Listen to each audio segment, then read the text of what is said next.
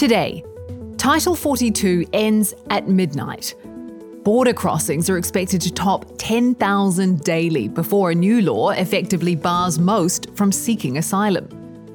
Our correspondents are on both sides of the US-Mexico border as officials grapple with a deluge of asylum seekers. In one of those border states, the debate over homeless spaces plays out at a Houston library. Plus, Google flexes its AI muscle, and George Santos pleads not guilty in a Long Island court. It's Thursday, May 11th. This is Reuters World News, bringing you everything you need to know from the front lines in 10 minutes. I'm Kim Vanel in London. We start with new Reuters reporting about a rift inside the US government over how to deal with China. After an alleged spy balloon floated over America, many bureaucrats were confident the US would be galvanized to take tough measures against China. Instead, it held off on certain sanctions and actions because it didn't want to further damage relations with Beijing. The delay has alarmed some officials and revealed a divide between China hawks and doves in the US government. You can read the full report on the Reuters app. As the US debates how tough it wants to go, Beijing has launched its own sweeping crackdown on consultancy and due diligence firms. That is damaging investor confidence in the world's second largest economy. Asia financial editor Sumit Chatterjee in Hong Kong has been monitoring the fallout.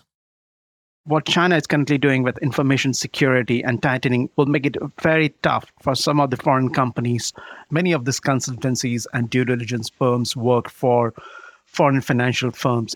So what effectively this means will be that they will not be able to access the information that they were getting, which were helping them to make their investment decisions. And that would make some companies with existing operations in China either to pause their plans in the near term, and the others who were thinking of entering into China will have to think about whether they could get ensnared either in some kind of a data crackdown in future, or whether they would really get the real picture of the market potential without availing services of any of the consultancy and due diligence firms. It's time for a look at markets now. And sticking with China, we've had weak consumer inflation data out of there today. It's reflecting a patchy post-COVID recovery. In fact, investors wanting to trade China's post-COVID economy are getting more bang for their bucks by buying European companies with a focus on China rather than Chinese companies themselves. And staying in Asia today, finance ministers from the world's 7 wealthiest democracies are meeting in Japan. Janet Yellen is expected to get a lot of questions from her peers about how Washington is going to avoid a US debt default. Japan's going to be paying close attention to that. It's the world's biggest holder of US debt. Now, the headlines making news around the world. Israeli airstrikes have killed a 4th Palestinian militant commander in Gaza, raising the death toll from the latest fighting to 24. Palestinian militants have launched hundreds of rockets across the board, setting off sirens as far away as Tel Aviv. Israel has hit more than 130 targets in Gaza, in the worst outbreak of violence in months. In Pakistan, the government has called in the army to help end deadly protests sparked by the arrest of former Prime Minister Imran Khan.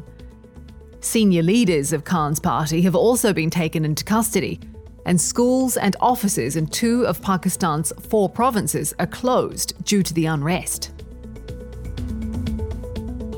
We are reimagining all our core products, including search. You will hear more. Alphabet CEO Sundar Pichai unveiling more artificial intelligence in Google products. At its annual I/O conference, Pichai said Google is integrating generative AI into its namesake Search, Gmail, and Google Photos. Microsoft's update to Bing has put Google on the defensive in the race to bring AI to internet search. Donald Trump's repeated his false claims about the 2020 election in the first televised town hall of the 2024 election. He told the CNN audience that he would pardon many of his supporters who were convicted over the January 6 riots. Trump also mocked E. Jean Carroll's sexual abuse claims, and called the moderator, Caitlin Collins, a nasty person. Trump is the frontrunner for the Republican nomination, which means he may well be going head-to-head once again with Joe Biden. And speaking of Joe Biden, the president staged the first of his 2 campaign fundraisers, hosted by wealthy donors. Wall Street billionaire Tony James held a $25,000 a ticket event in New York, while Greek shipping magnate George Logothetis hosted another. I know you all have questions. Embattled Congressman George Santos addressing reporters after pleading not guilty to charges of fraud, money laundering, and theft of public funds. Remember, this is the lawmaker who famously fabricated almost every aspect of his resume. A 13-count federal indictment charges Santos with defrauding prospective political supporters by laundering funds to pay for his personal expenses and illegally receiving unemployment benefits while he was employed. The reality is it's a witch hunt, because it makes no sense that in 4 months, 5 months, I'm indicted. It also accuses him of making false statements to the House of Representatives about his assets, income, and liabilities. Are you planning on running for re-election? Yes, I am. And why should anybody believe you now? Well, like I said, I will prove myself innocent, and then we'll move from there. A freight train rumbles through a town just north of Mexico City.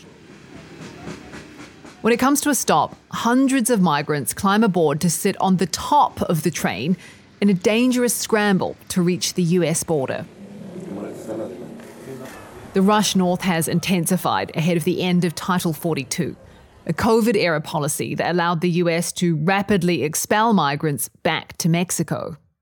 Dana Beth Solomon spoke to those risking the journey.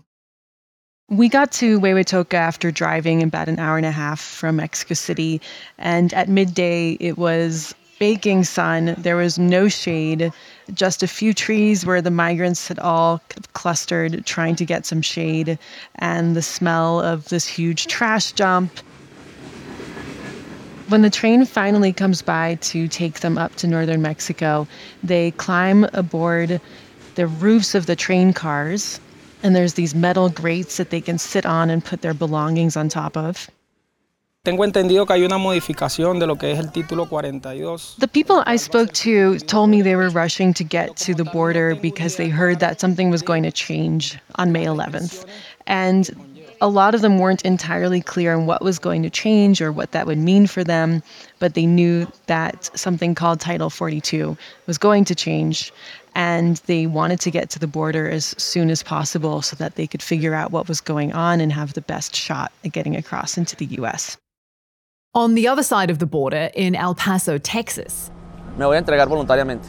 Venezuelan migrant Jorge Luis Benitez says he's turning himself in to seek asylum. No es una decisión fácil, ya que He says it's not an easy choice, and that he has no idea if he'll be expelled, deported, or let in. On Wednesday, the US rolled out a new regulation that will deny asylum to most migrants crossing the US-Mexico border illegally, a key part of President Biden's enforcement plan. But Biden this week acknowledged the challenges ahead. But it remains to be seen. It's going to be chaotic for a while.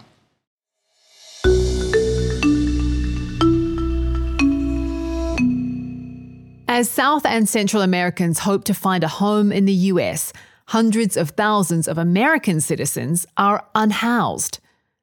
And in major cities across the country, there's a debate over what public spaces the homeless can occupy. That debate is the subject of a federal lawsuit out of Houston, Texas. Since March, the Houston chapter of the nonprofit Food Not Bombs has racked up $40,000 in fines for feeding the homeless in front of the city's central library. Evan Garcia has the story. In March, the city began ticketing volunteers for violating this 2012 city ordinance that essentially prohibits people from feeding groups of more than 5 people on public or private property without the property owner's consent. So this ordinance was enacted more than 10 years ago by the current Houston Mayor Sylvester Turner's predecessor, but Turner told me he directed police to ticket those feeding the homeless in front of the library due to the area deteriorating in his eyes. Families, parents are now more reluctant to bring their children. We are not going to lose this asset, the Central Library. One of the volunteers actually filed a federal lawsuit against the city over this food sharing law, challenging the constitutionality of it. So now that case is ongoing, and in the meantime, the group is planning to continue feeding 4 nights a week in the same location and receiving tickets. I'm Evan Garcia in Houston, Texas. That's it for this edition of Reuters World News. We'll be back tomorrow. To get all our shows in your podcast feed, make sure you follow us on your favorite platform or download the Reuters app.